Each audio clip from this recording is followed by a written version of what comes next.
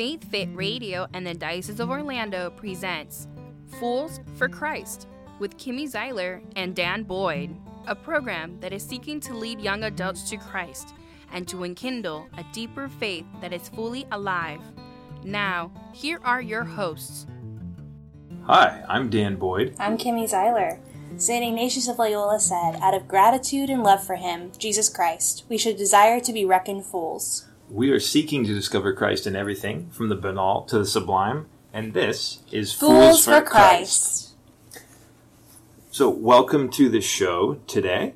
We are going to be talking about the celebration of Holy Week and Easter, our recommendation, our advice on how you can make this little mini season in the church the best yet. So we'll start and journey through Holy Week a little bit, then we'll talk about Easter, the meaning of the resurrection, both for Christianity, individually for you, and some things that you can do during the Easter Triduum to really make that tiny, shortest season of the church really, really special and grow closer to God. So, awesome. Well, let's start with Holy Thursday. Yeah. So, Kimmy, Holy Thursday Mass, what comes to mind for you? The washing of the disciples' feet, because that's the Mass when the pastor washes the feet of some of the parishioners in the community. And what's interesting about Holy Thursday is that Mass is the only Mass that priest is allowed to say that day. And so it's a bringing together of everyone in that parish community for one Mass.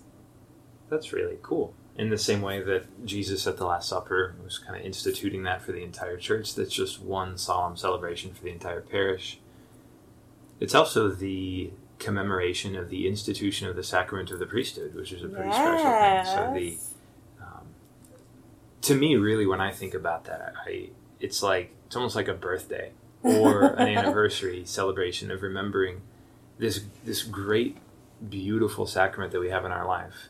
It would not exist if it weren't for the Last Supper. And you see between the institution of the Eucharist and the washing of the feet, you see the whole meaning of the Christian life there in one little meal.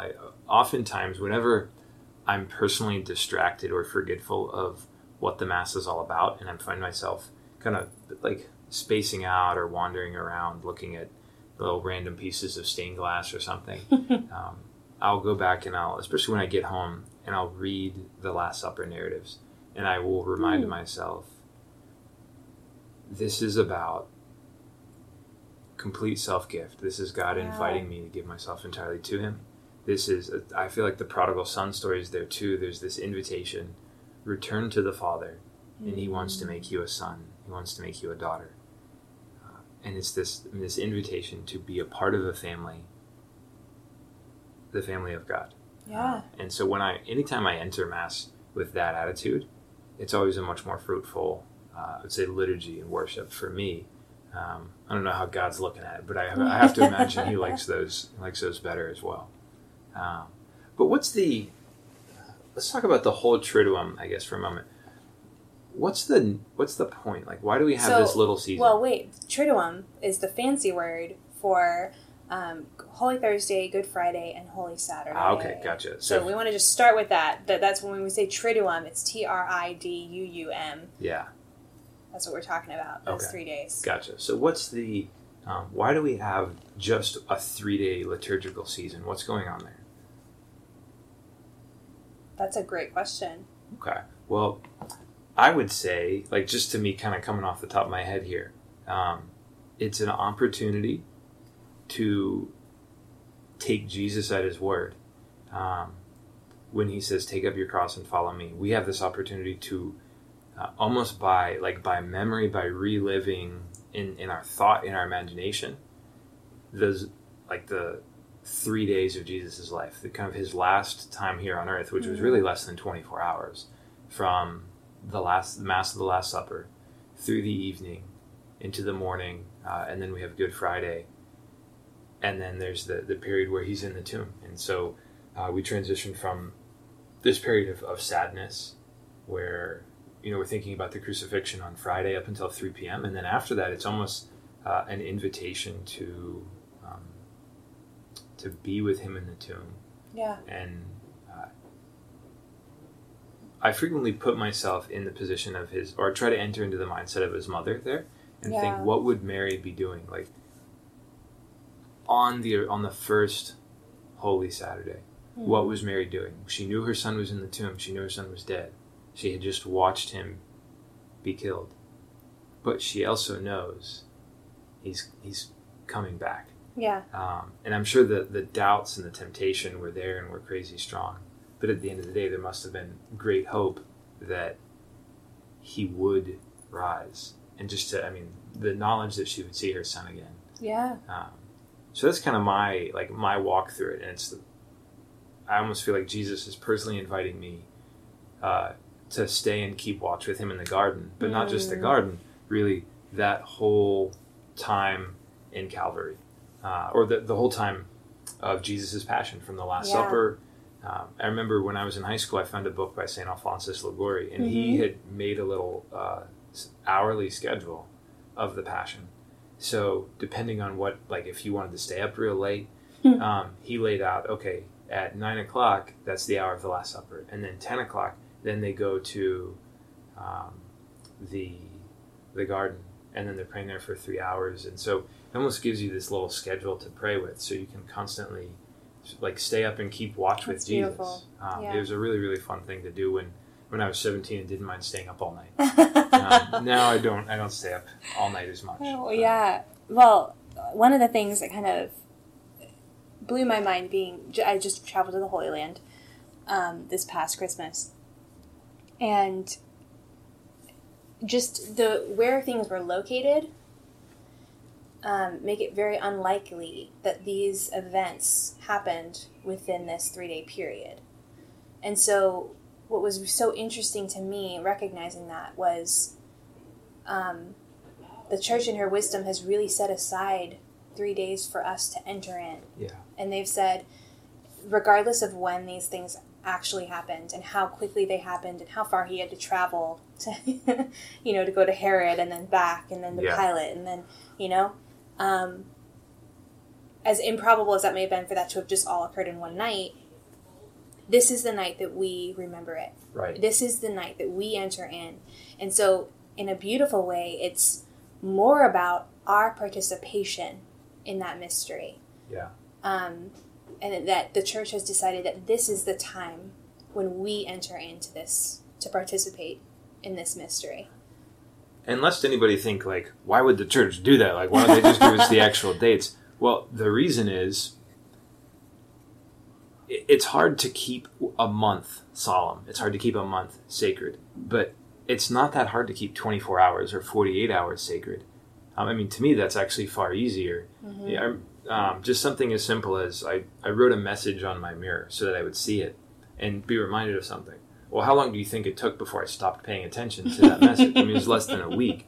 So just the way we get used to things, we could not make a whole month sacred and say, okay, we're going to think about the Passion, because it would get old. We would get so accustomed to thinking, okay, now we're going to think about the Passion, we're going to think about the crucifixion, we're going to think about the resurrection. It wouldn't have the same potency, I think, and it wouldn't have the same impact on us. So it's a beautiful chance for us to enter in. Yeah, absolutely. And I love that idea of entering into the tomb of Holy Saturday and that emptiness. For me, Good Friday is my favorite service of my favorite liturgy out of the whole year. Yeah. And that is one where everything is just so solemn,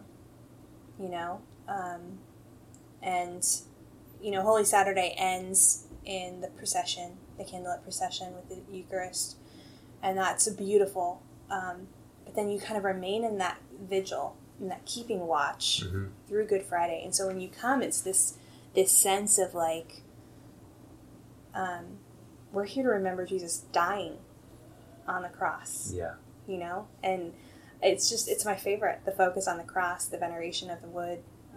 I used to actually go to a reliquary, so when I was up in Pittsburgh, I made a pilgrimage on Good Friday. Oh, wow. To venerate the true cross. Oh, that's really on Good Friday, which is just a huge blessing. Yeah. But those are that's the spirit of that day, right. Is embracing, picking up your cross, as you mentioned, just as Jesus did, and remaining in that solemn remembrance. Yeah.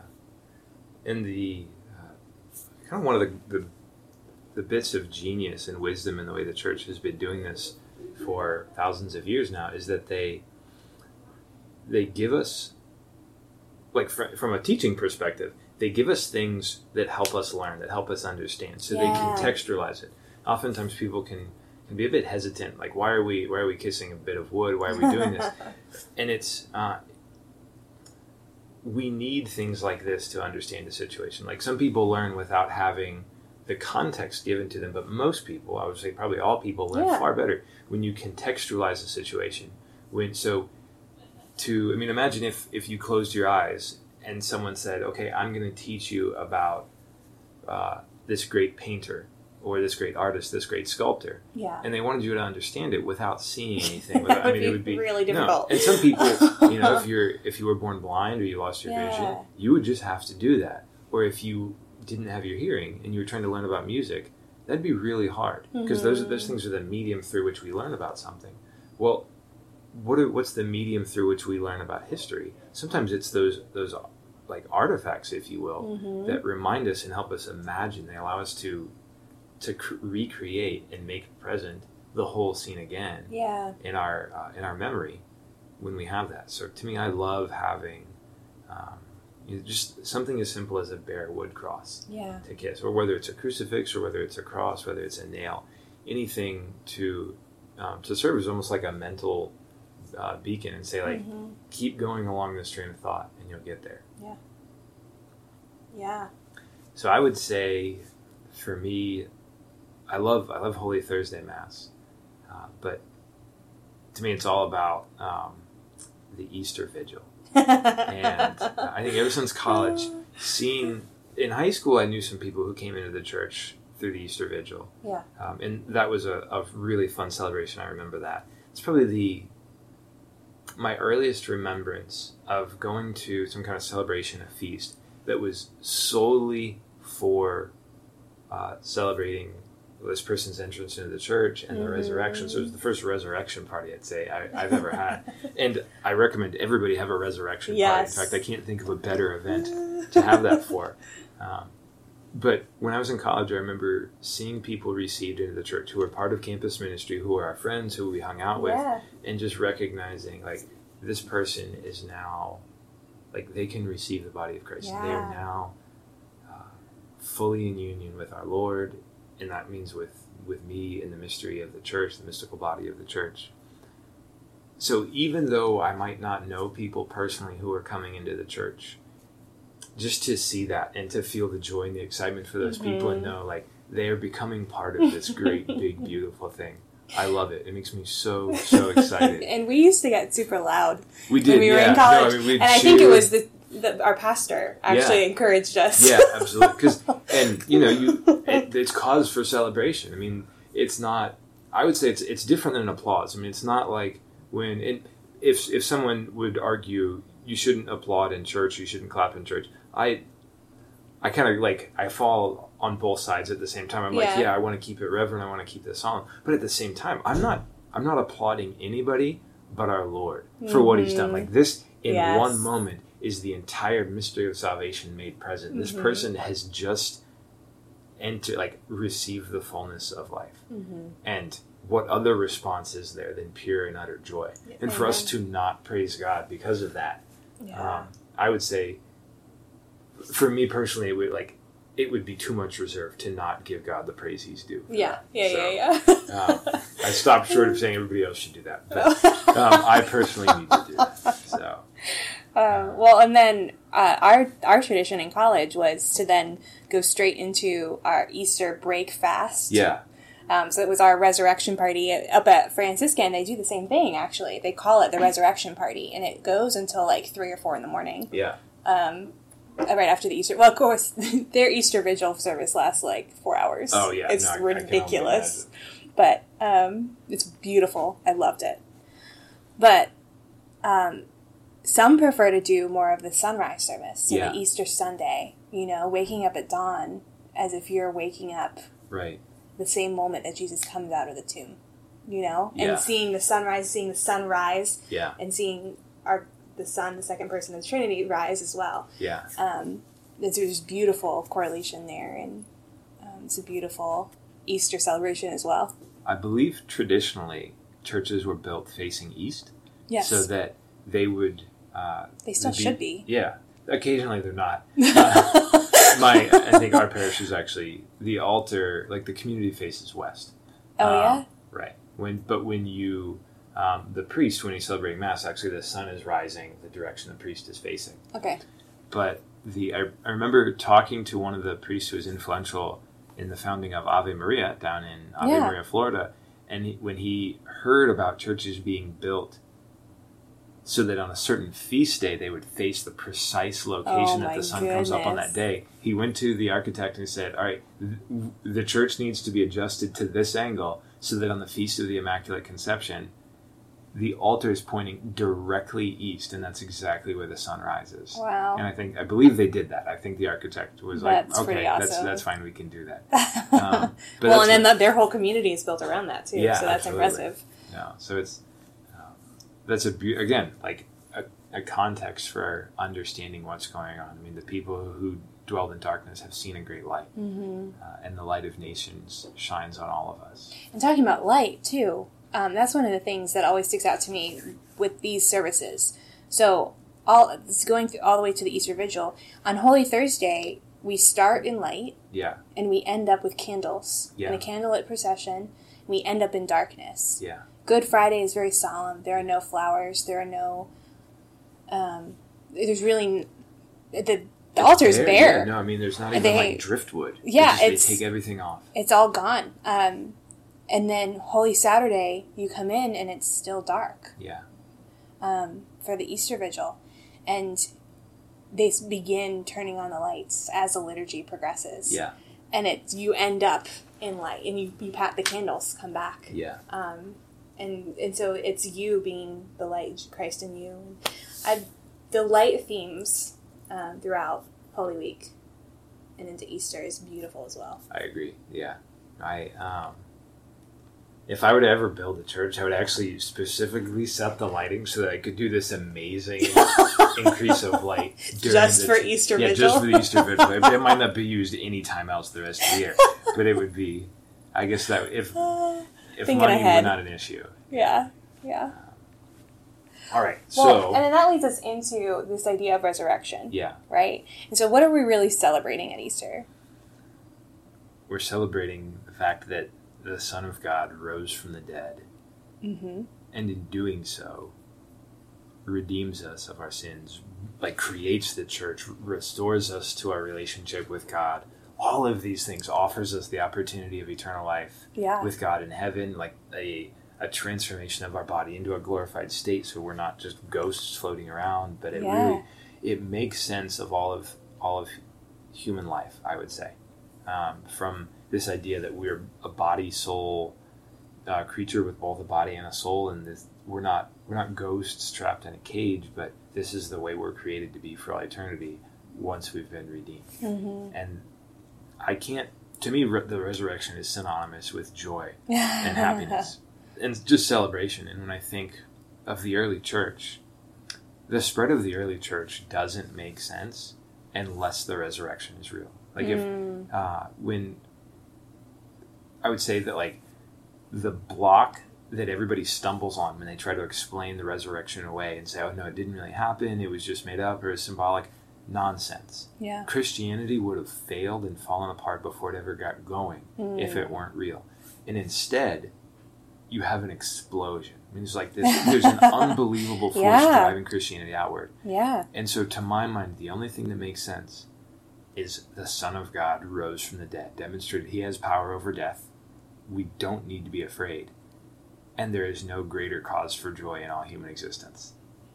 Amen. So I love Easter. I love Christmas and I love Easter. Those are the two best days. So yeah, if I have to stay up till 3:00 partying, that's probably, like, it's worth it. It's only going to happen once a year. Yes.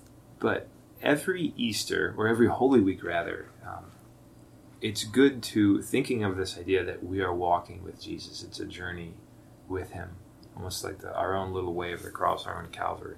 Mm-hmm. It's good to offer something to him and say, like, Lord, this is an area of my life almost where I need the grace of the resurrection. Yes. Yeah, this is where I need to be brought to life. Yeah. So, like, that could be your family relationships. That could be a marriage, relationship with friends, work relationships. But it could also be bad habits, vices, sins. Yeah. It could be your understanding of your vocation, giving up that discernment. Yeah. I mean, anything where you say, Lord, I'll back up a little bit. The kind of the beauty of Christianity, and this is part of the mystery of our faith, is the grace of redemption doesn't wait until heaven. Like, it's here now, it's present. We begin to experience the total redemption of the human experience now. Now, we don't fully experience it, but we're getting there. Mm-hmm. And that means, like, when there's areas of our life where we feel like this is not good, it causes suffering, it's holding us back in some way. God wants to redeem that too. You could say he wants to resurrect the good that's there. Mm-hmm. I think sometimes we become very complacent and we say, oh, well, I'm just always going to have to deal with this person. I'm always going to have to deal with this relationship. Yeah. And we don't allow God to be God. It's almost like we look at Jesus on the cross and say, you're not powerful enough to fix this problem. Yeah. Which would, even like my own self saying it that way, I'm like, ooh, that's not good. Yeah. Like, of course he can. He can do far more than that. Yeah, of course it's not the right way to look at it. But that, honestly, if we're honest with ourselves, that's frequently what we do with our own problems, is we become complacent in them, like you said. Yeah. And then we say, well, this is just my cross that I have to carry. And sometimes, yes, sometimes the Lord is asking us to carry that cross. But his yoke is easy, his burden is light at the same time. And so very frequently in myself, I've found that the burdens I'm carrying are not the ones that he intended me to carry. And so there's that constant process of, well, Lord, now I'm overwhelmed. Is this really what you wanted me to be doing? Is this really the cross that you wanted me to carry? Right, yeah. You think, especially working for the church, it's so easy to think, well, I have to do this. Yeah. And it's just always going to be this way. And sometimes you can get very bogged down. And this is one of those opportunities to say, Lord, I need you to enter into this part of my life and cure my blindness, or help me walk again, help me see again. Yes. And this is ultimately like my plan this Triduum and this Easter. Without going into too much detail here, I do have a particular relationship that needs a lot of healing in my life right now. And I know it's very clear to me that the Lord is calling me to this particular time to seek that healing and to seek that bringing to life, that revitalization, that resurrection, right? Yeah.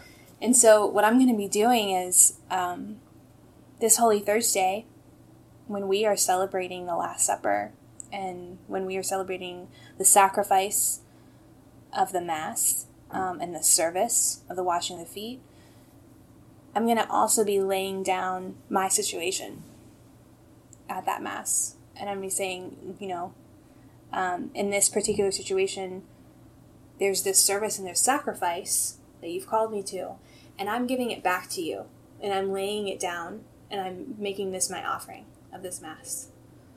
And then as I journey into Good Friday, on Good Friday I'm going to be looking at the death of our Lord and looking at what are the things associated with the situation that need to die. What are the lies that I've believed with this relationship? What are what are the parts that need healing? What are the things I need to let go of? What am I going to allow to die at the foot of the cross with Jesus? Yeah. And entrusting it to the Lord, because where else do we want to be but at his feet? Yeah. And so there's certainly a great peace there. But it's certainly an inward focus for me this year of what are those things I need to let go of? And then carrying that in through Holy Saturday as a preparation piece for the resurrection. So what do I need to do in myself to prepare to now rejoice? Yeah. Because when you're dealing with a difficult situation, there's healing that needs to happen, and then there's a certain thing of like, there's a self-care piece, and that needs to happen before you can truly enter into the rejoicing. And so in the emptiness of Holy Saturday, in the waiting, I'm going to make that an active waiting for me of looking towards that Easter joy, of preparing myself for the Easter joy. And then hopefully fully entering into it. Yeah. It's almost like anticipating that the Lord will work the healing that you're asking for. So, I mean, it's almost centering with a great amount of hope and trust that he is the divine physician and he will like enter into this relationship and bring resolve, bring peace, bring healing. Yeah.